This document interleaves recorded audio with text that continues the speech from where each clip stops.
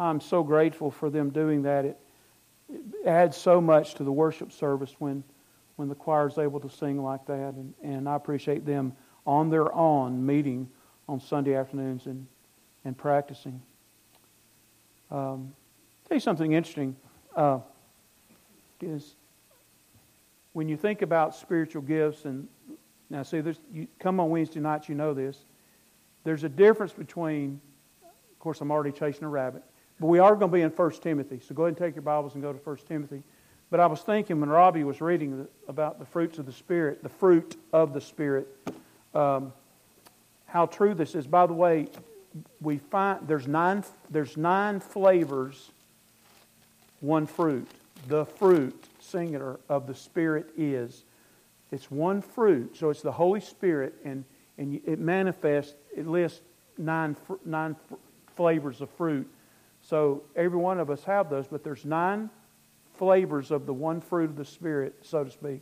But also, if you read Romans 12 and 1 Corinthians 12, there's about 9 separate gifts of the Spirit. And so the study that we're doing on Wednesday nights, we're covering 9. Okay, and that's why I mentioned that the 2 that we're going to try to deal with this Wednesday is exhortation and shepherding. And some of us have those gifts that we have a special dose of God's grace. That's what the Bible says. And those are our particular gifts. But every believer, that believer that's been saved, born again, transformed by the grace of Christ, really, all of us are exhorters. Just to let you know, that word exhortation is the same word used in the New Testament that Jesus introduced the work of the Spirit when He called the Spirit the helper. It's the same word for exhortation. And what it means is that we come alongside to encourage. And really, all of us as believers, if you think about it, we all possess the Spirit. We all have the fruit of the Spirit. And so when we get around each other, in many ways, we're all exhorters. And that's one reason why the church needs to gather together, right? Right? Because when we gather together, we exhort one another. It's a blessing. We're a spiritual blessing to one another. Near where you're seated, there's pew pockets that have these envelopes in it. I want everybody to take an envelope, okay? Somewhere. I know y'all don't have, really sorry about that. But here, I got some for you. If you want to come, it's okay. Here.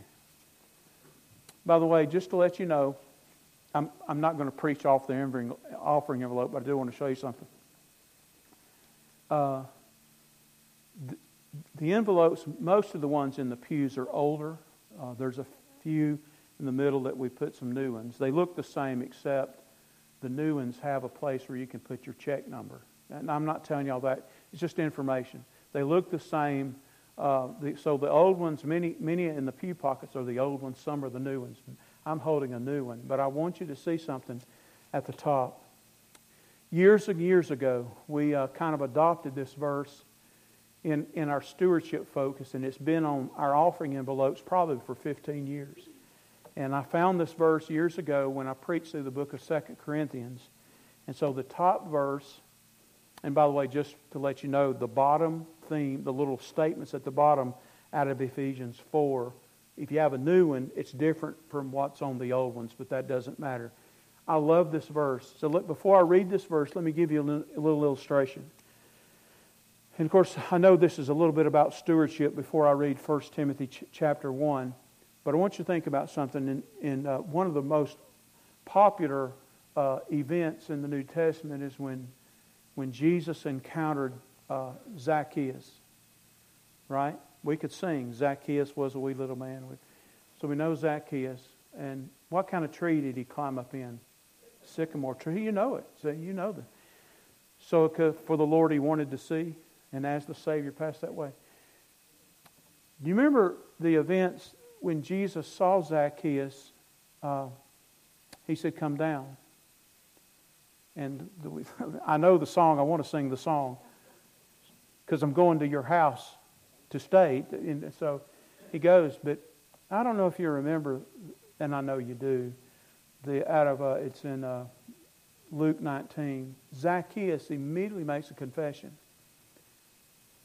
It says It's like verse 8, Luke 19:8. It says, Zacchaeus stands. So he's making a public confession for more than just Jesus to hear. And basically, Zacchaeus says publicly that half my wealth I will give to the poor.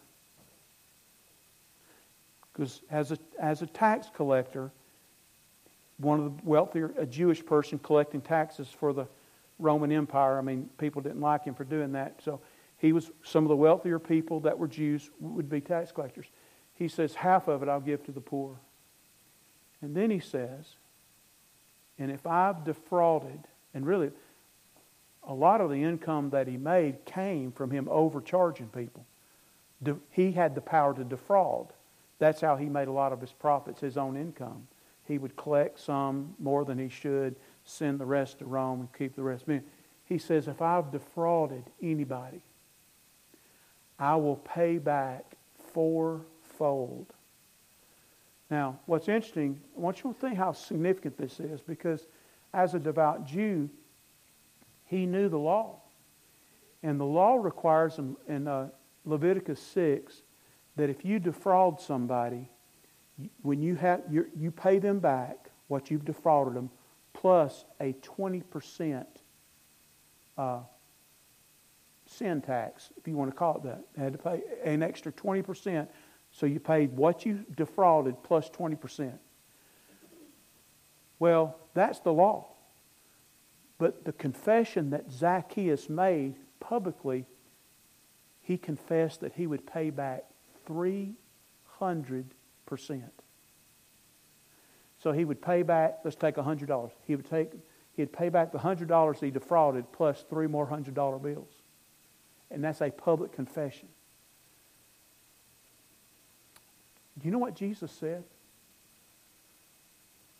It's interesting what Jesus said. He says, today, talking about Zacchaeus, salvation has come to this house. Did you see what Jesus was saying? Saved people look at material wealth far different than lost people. Was that not true for Zacchaeus? Was it true? Okay. Then it should be true for you. It changed Zacchaeus' view of money and wealth, and salvation changes our view of money and wealth. I love this Bible verse that's on your envelope. I will most gladly spend, now this is Paul writing the book of 2 Corinthians, and by the time he wrote the book of 2 Corinthians, he was on his third missionary journey, okay? So he had already traveled 10,000 miles on camels and donkeys and boats, preaching the gospel, and gave his whole life for the gospel. And he says this, I will most gladly spend and be spent for your souls. And folks, I want you to think how profound that is. Really, that's what he's going to ask Timothy to do as a pastor at Ephesus, to lose his life for the sake of the gospel. But Paul says, I will most gladly spend, that's exactly what you think it is, money, and be spent, talking about wearing himself out, for the souls of men and women. Folks, you could not have a better theme verse for why we want to contribute to the work of the church, whether we do it financially and we do it physically as servants. It's for the souls of men. And folks, that not only includes helping people come to know Christ as Savior, but it's part of our body, the body dynamic, where you come and as part of the body, you help exhort the body to grow. That's what the Bible says. So with your Bibles open to 1 Timothy chapter 1, I want to finish reading 1 Timothy chapter 1. I promised you we would get into chapter 2 today, but I told you a story. So I want to finish chapter 1. I finished isn't that an interesting verse to think about that? What Zacchaeus did, this confession. And so one of the things our seminary professors used to tell us, and it's true, But when you're a young preacher and you hear this from a Bible professor, it's really profound. He said, the check, of course, back then it would be the checkbook. Can you remember writing checks for everything? $1.99, $3, you know, before debit cards. But now it will be your debit card. But he said you can tell the spiritual condition of somebody by just looking at their checkbook. And there is a lot of truth to that. Well, the Apostle Paul has left. Oh, let me tell you something else I read about this week that's kind of on this subject matter. Folks, I was reading this week, and it may be a little different today in the sense of being 2024 than it was in 2022 when this statistic was up to date. But today, in general, okay, you know, we're Southern Baptist, and we're part of the Southern Baptist Convention. When we vote on our budget, parts of our money go to the cooperative program. Okay, but today in Southern Baptist life, 70% of Southern Baptists will not be in church today. And next Sunday, 70% of Southern Baptists will not be in church today. And then the next Sunday, folks, if folks aren't coming to the body, I can tell you for sure what they're not giving, right? They're not giving to the body. They may not, and they may be given online like we have people that give online, but they're not giving of themselves to the body. It's a terrible state that the church is in. And some of the stuff I've been reading, and you know this to be true, we use it as an excuse, is that, you know, they'll say post-COVID, COVID did this, COVID. And there's part of that is really true, but it's also just an excuse. But the struggles we have today are really similar to the struggles that Timothy was going to have pastoring the church at Ephesus, which was the largest church, really I think was the largest church in the world, because Paul had spent so much time there. So I'm picking up in 1 Timothy chapter 1. I want to finish reading chapter 1, and I'm going to pick up at verse, I'm going to read this little statement, this doctrinal statement in verse 15 and read down through the end of the chapter. It says, the saying is trustworthy. If you'll remember, I mentioned that this phrase, this is a trustworthy saying and worthy of all acceptance. That phrase, and I hate to be redundant, but appears only in the pastoral epistles. Okay? So there's 5 times that this phrase appears, and all 5 times it's in the pastoral epistles. Okay? So what we know is, a pastor of a church, which Titus was pastoring on the island of Crete, the book of Titus. Timothy's pastoring in Ephesus. And so Paul repeats this 5 times, but only to those 2 preachers. So we conclude, or theologians conclude, that obviously this was part of maybe a New Testament, early 1st century confession, or it was maybe a hymn, parts of a hymn they would sing, or maybe it was a catechism that, catechism is not a bad word, it's in the Bible. Maybe it was a catechism that the church would do. I'm not sure, but it's significant that this is the first of the 5, and so Paul says, the saying is trustworthy and deserving of full acceptance. So he's talking about, without reservations, we believe this, that Christ Jesus came into the world to save sinners. We believe that, don't we? You know, you think about, honestly, now some of you got saved being raised in a Christian home, and praise the Lord, that's the greatest way to do it. You raised children in the nurture and admonition of the Lord, and then God saves them. My home wasn't like that. And so when I think about coming to know Christ as Savior, and that's been a long time, so and my memory fails me a lot, but when I think back when I was unsaved and people were trying to get me to come to church, they were concerned about me because I was going to die and go to hell, right? Right? And so they may not have shared, a couple of them did share some of the gospel message with me, but their goal was to get me to come to church and hear the gospel, hear the Word of God. And they believed enough that they trusted that God's Word would do its work, and of course it did.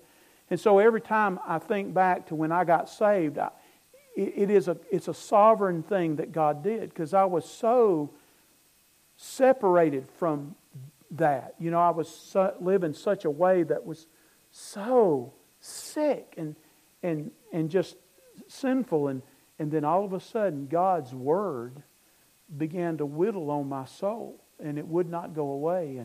And so we think, and so we should. So here's my point: if God saved me, He can save anybody, right? If God saved you, so we need to be soul conscious. And so Paul says, here's one of our confessions, that Christ Jesus came into the world to save sinners. And of course, Paul feels like you and I feel. I don't know your mind, I don't know your heart, but I know my mind and I know my heart. And I detest myself. And you probably detest yourself. So Paul says about himself, of whom I am the foremost. So Paul considered himself the foremost sinner. And let me say something else about that. Paul had been saved for 20 years when he wrote that.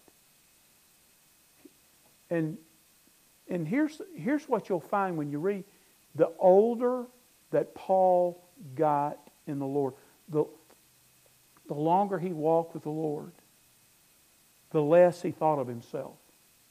Isn't that interesting? So even, and I think about, we're going to ordain a deacon in a couple of weeks, and our new deacons are coming on, and they're supposed to be servants, and they are. But the longer you mature in your faith, it doesn't make you, or it's not supposed to make you arrogant and proud. It's humbling. Because it is biblically correct that the more you understand about the Word of God and God's plan and the Lordship of Christ, the worse you feel about yourself. And that's true of the Apostle Paul. He felt he was the greatest sinner on earth, just as you and I probably feel as if we're the greatest sinner. He says, but I received mercy. I don't know if you pay close attention to God's Word. Sometimes we read it just to read it, but we don't pay attention to what we're reading. So we need to pay attention to this. But I received mercy. By the way, the word mercy, in the language, was passive, which means that it was undeserving. That word, the language is that way, and it's the beauty of Greek is all these rules of grammar, and we know that mercy is passive, which means that he didn't deserve it. He had nothing to do with it. And so God's mercy intervened. And by the way, I want you to know that today, if you're here and without Christ, it's about God's mercy and grace. It is about you being a sinner, but greater than that is God's mercy and grace.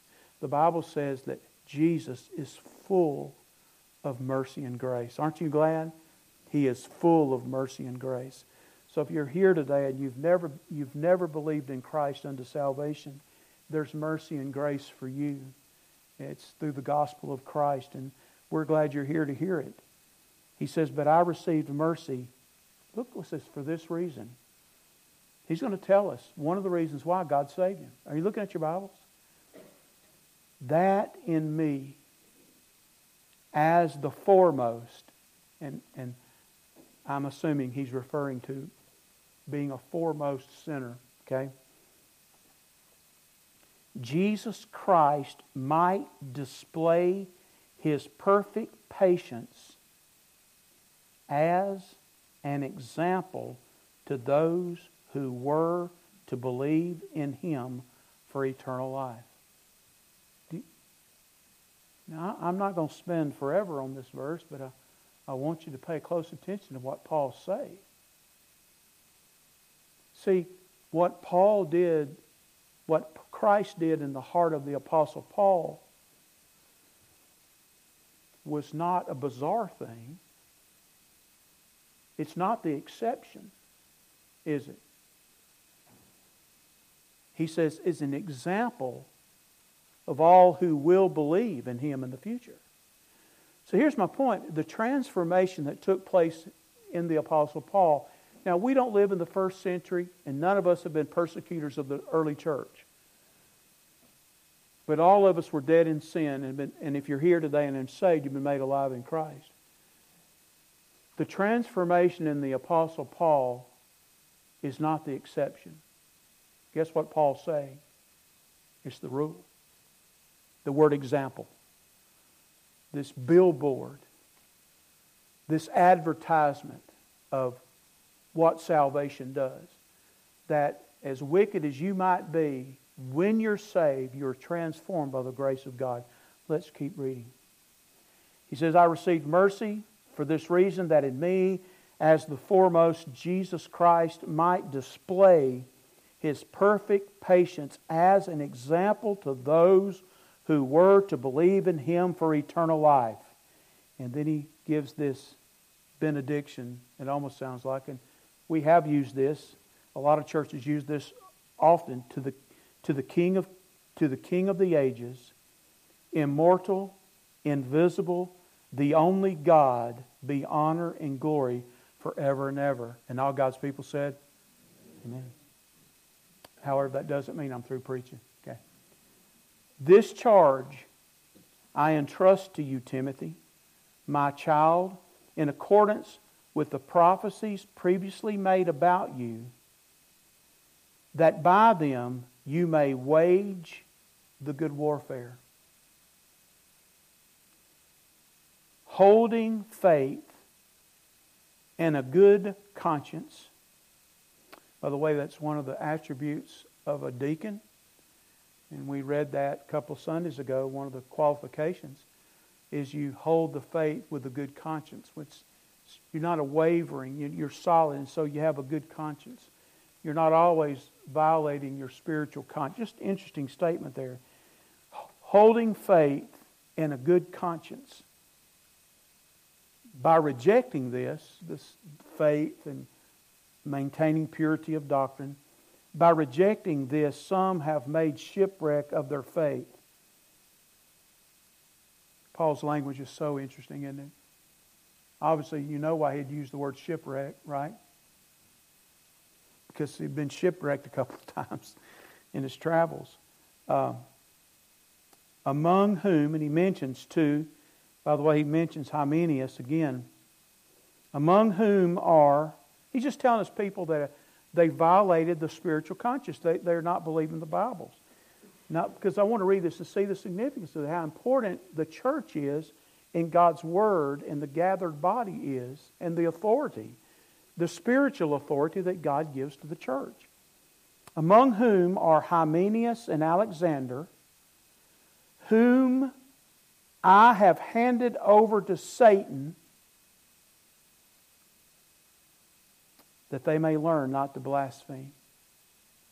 What in the world? Does that mean that Paul condemned them to hell? You know it can't mean that, can it? Because salvation is in Christ Jesus alone, right? By faith. He can't change the status, and that's not what he's saying. He doesn't change. He, as an apostle, doesn't have the authority to change the status of somebody's salvation. But what I can tell you that the Bible's telling us here is that these two men who were teaching false doctrine and it upset the faith of many, they disciplined. And obviously they had been set out of the body of the church. One of the things church discipline does sometimes is you disfellowship people. And that's what obviously Paul had done to these two guys. And he does it not just to punish them, but to bring them to repentance. And he says, and again, it's a spiritual thing. I can't see it. You can't write down the 5 things that might happen and when it's going to happen. But you know that when a church disciplines somebody and the church publicly speaks against somebody and symbolically they are given over because the protection of the church is no longer with them. This is part of the spiritual part. I mean, it's not like you have to write it down, but when somebody is disciplined and disfellowshipped, the beauty and the protection of exhortation, of sharing spiritual gifts, whatever it would be, they no longer have that. So they're outside the protection of the body, the supernatural body of Christ. And so Paul's saying, so I've given them over to Satan, that they would learn. So it's not going to be fun for them, obviously, outside of that. And when Paul couldn't say, these are the 5 things that are going to happen, but he says, this is what's going to happen. They're out of protection of being part of the body. Isn't this interesting? And so all of us enjoy this great beauty of being protected by the very presence of being in the body.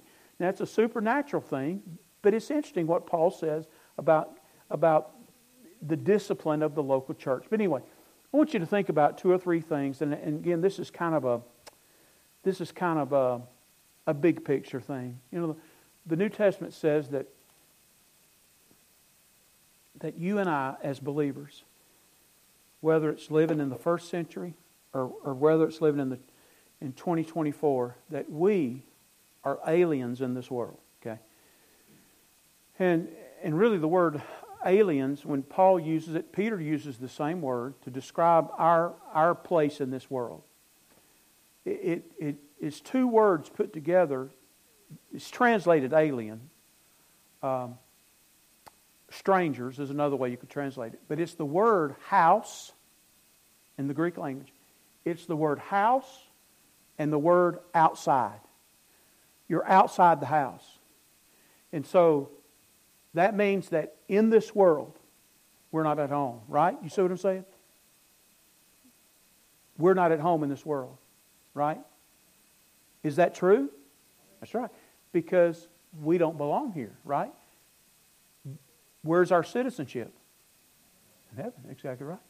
So what I want you to think about just for 3 or 4 minutes, well, longer than that, about 10 minutes, I want you to think about what in the world does that mean, that we as Christians in the world, with the blessings of salvation and being in the body, what does that mean? I'm going to give you 3 or 4 things to think about. Number one is we are, and here's what the Bible says. It's amazing what the Bible says, but we are, and this is not exactly in the text. I'm just pulling some from Paul's. I'll tell you what, go back to Ephesians. Hold your finger here and go to Ephesians 6. Let me show you this real quickly.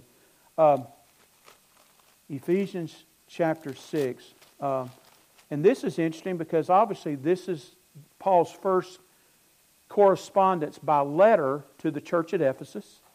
This is before Timothy became the pastor of the church at Ephesus. But obviously if Paul had written this to the church at Ephesus, they still had a copy, right? As a matter of fact, scholars tell us, and that's probably true. I'm in Ephesians chapter 6. Folks, this stuff matters. I tell you stuff, and I know to you, if you think about it, putting it in context, how significant it is that these things are true. Church history says, now there's not a Bible verse that says exactly what I'm fixing to say, but church history says this.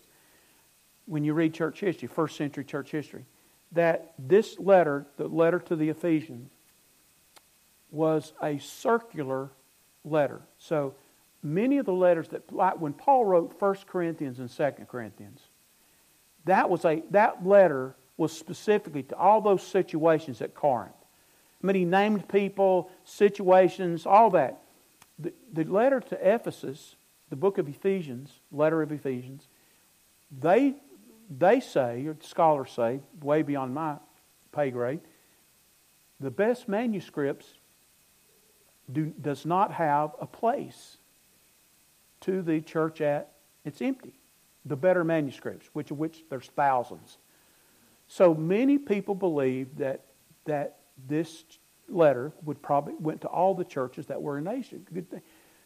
Makes sense. But so just what I'm saying is this message is to everybody. Okay, it's just so interesting when you think of the context. And so what Paul's saying here, look, I'm in Ephesians 6. I just want you to see the significance of this. And he's already said this to Timothy in 1 Timothy 1. I'm in verse. Look at verse 10. Ephesians 6:10. So who are we? Being aliens, then who are we to this world? Number one, I say we're saints in the world. Saints. The Bible says 81 times, or it's translated. It's the same word. It's a root word for holiness or righteousness. Okay, but translated saints. And by the way, I've said this probably 10,000 times. What's significant about the word saints or saint? What is significant about saints? It's never used in the singular, ever. Ever. Do you find the word saint singular? in the New Testament. It's always plural. Why? Well, because we're meant to be together, right? It's always affiliating us with one another, the saints of God, okay? So the first thing I want you to think about is that we are saints in the world, okay? We're saints in the world. So we don't belong here, but we're saints that God has placed here, righteous one, holy ones, little Jesuses, whatever you want to say. We're saints in the world.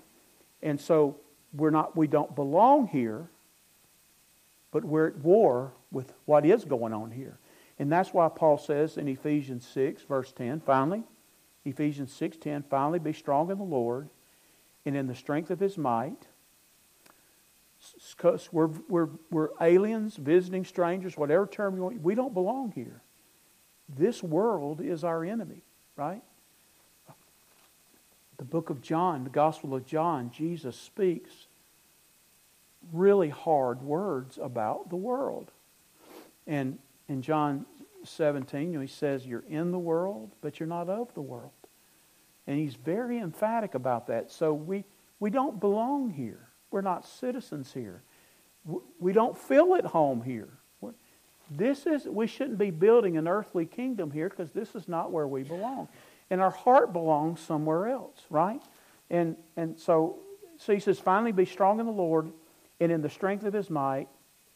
Put on the whole armor of God that you may be able to stand. Notice how many times He uses the word stand.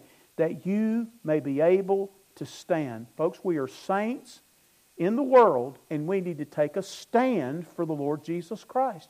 And that's really what Paul's begging Timothy to preach to the church, not only to do himself, to stand in the gospel, stand on the word, stand, be faithful, whatever word you want to use, but the church is to stand as the saints of God that have been left in this world. Well, sometimes you kind of wish that when God saved you, He would have snatched you out and taken care of things. But He's left us here for a very specific reason, and that's to represent Him. So we are saints in the world. So He says, put on the whole armor of God that you may be able to stand against the schemes of the devil. For we do not struggle or wrestle against flesh and blood, but against the rulers, against the authorities, against the cosmic powers over this present darkness, against the spiritual forces of evil. By the way, and I do keep up with it, I'm interested in that stuff, if you've kept up with some of the disclosures, the UFO stuff, and entities, and claiming that we have that this this guy that works for the CIA or the Department of Defense, something, has revealed that we have physical spacecraft from another world, alien spacecraft in storage somewhere, all over several places, that there's bodies of aliens that, or whatever you want to call them. And all that may be true. The Old Testament says it's true. And if you go back and read it, it doesn't surprise me, because there's a whole spiritual world out there, and the evil angels, right? What are they always wanting to do? Fallen angels, especially the ones that were from Genesis 6, God bound them, so they don't have a body. They're looking for a body. So they're always trying to inhabit something. So all that shouldn't surprise us. But it's this massive warfare. So if you've been reading any of the headlines and looking, even Congress has met about this twice, in hearings where these guys testify to all these entities, and which is, it doesn't negate the Bible. We live in a spiritual world. There's a dimension that we can't see. It's a spiritual dimension, and some of those things may be true of that. It doesn't bother me. But I can tell you, they're not little green men from Mars, are they? If there's some physical body, no life in it, that they have somewhere, well, I can tell you what used to inhabit that body was a demon, right? Let's move on. I chase that rabbit later. The spiritual forces of evil in the heavenly places. Look at all those 4 or 5 different ways that the evil is. Therefore, take up the whole armor of God that you may be able to withstand in the evil day. This is who you are. You are saints in the world. So we need to be standing in the evil day. We need to do all we can to stand firm, stand therefore. And he goes on, he talks about the one way of looking at the Christian life is looking at being the armor of God. So, number one, we're saints in the world. Can I show you something? I never saw this before until I was cross-referencing this. I want you to go to Matthew's Gospel. This is really interesting. Matthew, see, I believe in God's inspiration of the Word. I believe every word in the Bible is God-breathed. That it's the words of God and He used men to pen it down. It's not that the men were inspired, it's the words of God. That's what's inspired. But Matthew chapter 27. And I am going to run out of time, so I'll come back to this. We'll finish on time, but I want you to see. Go to Matthew 27. Now remember I mentioned that the word saints, so one of the things that makes this true is aliens, foreigners, strangers in the world. So how do we view that? How did Paul view the first century saints? Same thing we view. We are saints in the world, okay? The world's pagan, the world's under the schemes of the devil. He's the God of this world, but we are saints in the world. We're holy ones, righteous ones, set apart ones, whatever word you want to translate the word saints. We are saints in the world. And I find this interesting. So if you go to Matthew 27, so the word saints, plural, appears, I think is translated 81 times saints, okay, in the Bible. But the first time it appears in the New Testament, I think 6 or 7 times it appears in Proverbs and Psalms. But in the New Testament it appears the first time translated is in Matthew 27. And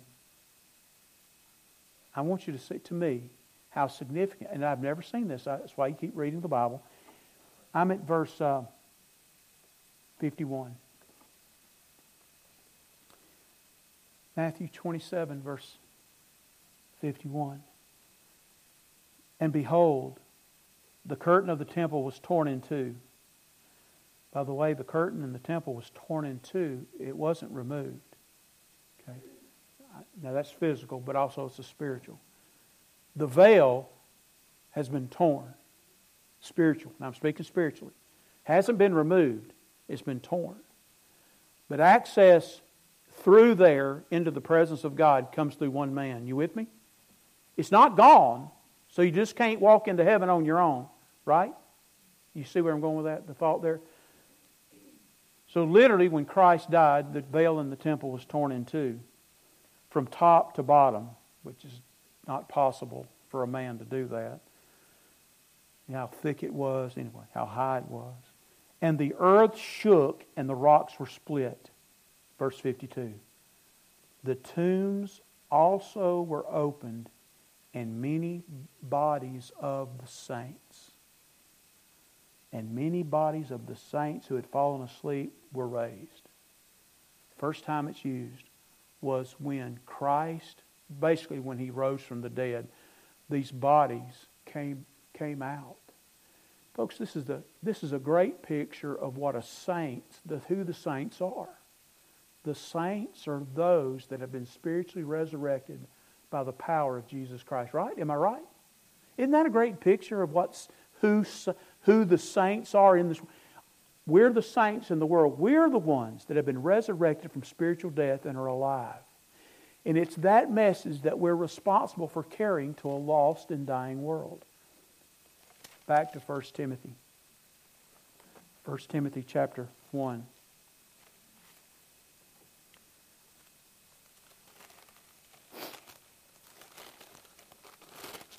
Let me read to you, we'll pick on this next Sunday. But so there's 3 or 4 things I say, if you're looking at just ballpark and being aliens in this world. Number 1, we're saints in the world. Matthew 27 is a great illustration of that. Number 2, we're soldiers in a war. You've already seen that, both what Paul's already said to Timothy in 1 Timothy 1, also what we just read in Ephesians chapter 6. Paul says things, and we'll come back to this next week, but he says things in 1 Corinthians about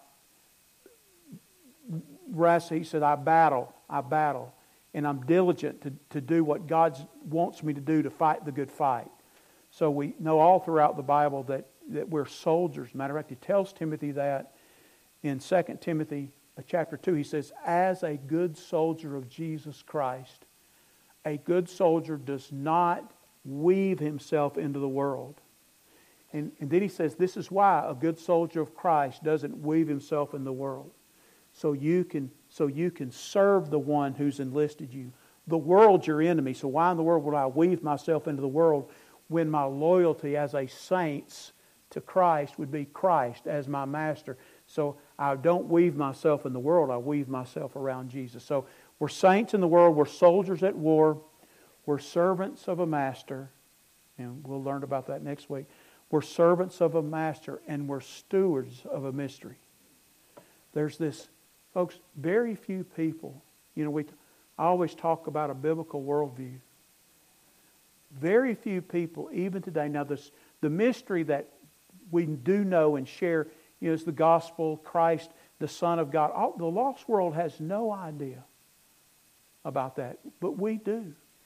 And the Bible says we're stewards of that mystery. And we have a massive responsibility to reveal that truth to a lost world. Let's take your Bibles and go to 2 Corinthians, and I'll finish with this. Go to 2 Corinthians chapter 10. 2 Corinthians chapter 10. And I'll read 2 verses and we'll close. 2 Corinthians chapter 10. I want you to listen to God's Word here. 2 Corinthians 10.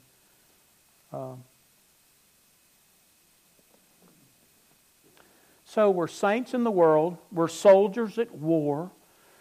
We're servants of a master. And we're stewards of a mystery. And we could just keep on and adding things to who we are as aliens in this world. But one of the things that we're responsible for is this mystery, this truth. Look what. Just let me pick up at chapter 10, verse 1. 2 Corinthians 10:1. I, Paul, myself entreat you by the meekness and gentleness of Christ. I who am humble when face to face with you, but bold toward you when I am away. Of course, if you read the letters of Paul, which one, there's a lost letter we don't have. It's called the hard letter. The stuff that he writes is tough. He's confrontational, and so that's what he's saying. But when I'm with you, I'm humble. When I'm away, I'm pretty tough. I beg of you that when I am present, I may not have to show boldness with such confidence as I count on showing against some who suspect us of walking according to the flesh. He's saying, I don't want to have to show up and defend myself to people that are lying about me when I show up. You should take care of that. But then we move on. For though we walk in the flesh, we are not waging war according to the flesh. Right? The reality is, we're in this world. We are in the world, living in the flesh, but we're not of the flesh. For though we walk in the flesh, we are not waging war according to the flesh. I mean, we live in reality, but there's a supernatural world that we're committed to. For the weapons of our warfare are not of the flesh, but have divine power. Did you see that? So our weapons, they're spiritual weapons, and they have divine power to destroy strongholds. We destroy arguments and every lofty opinion raised against the knowledge of God, and we take every thought captive to obey Christ. So as believers, everything we think, everything we contemplate about living in this world, we submit those thoughts to the Lordship of Jesus Christ.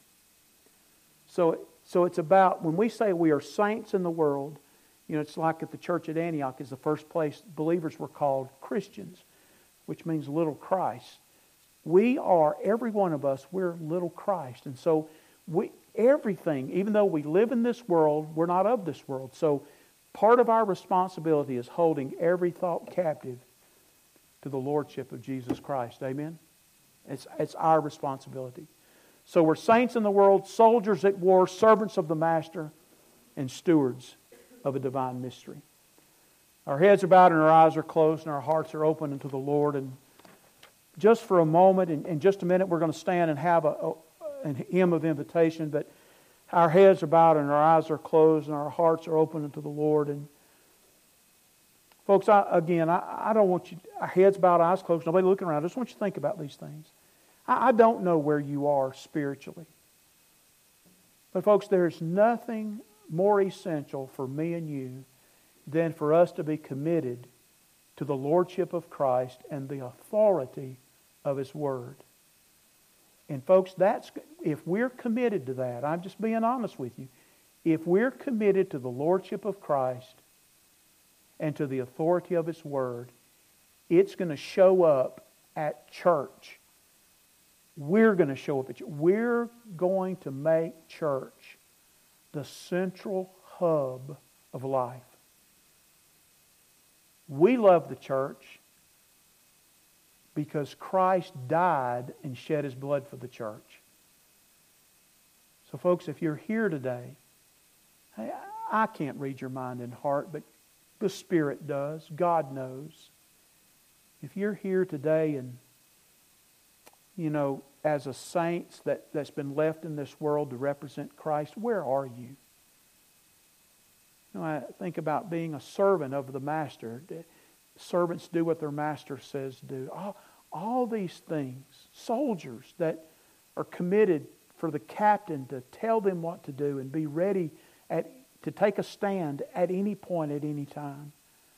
Folks, all these are metaphors of giving us word pictures of what it means to follow Christ. And I just have to ask you, where are you? Where are you in the church?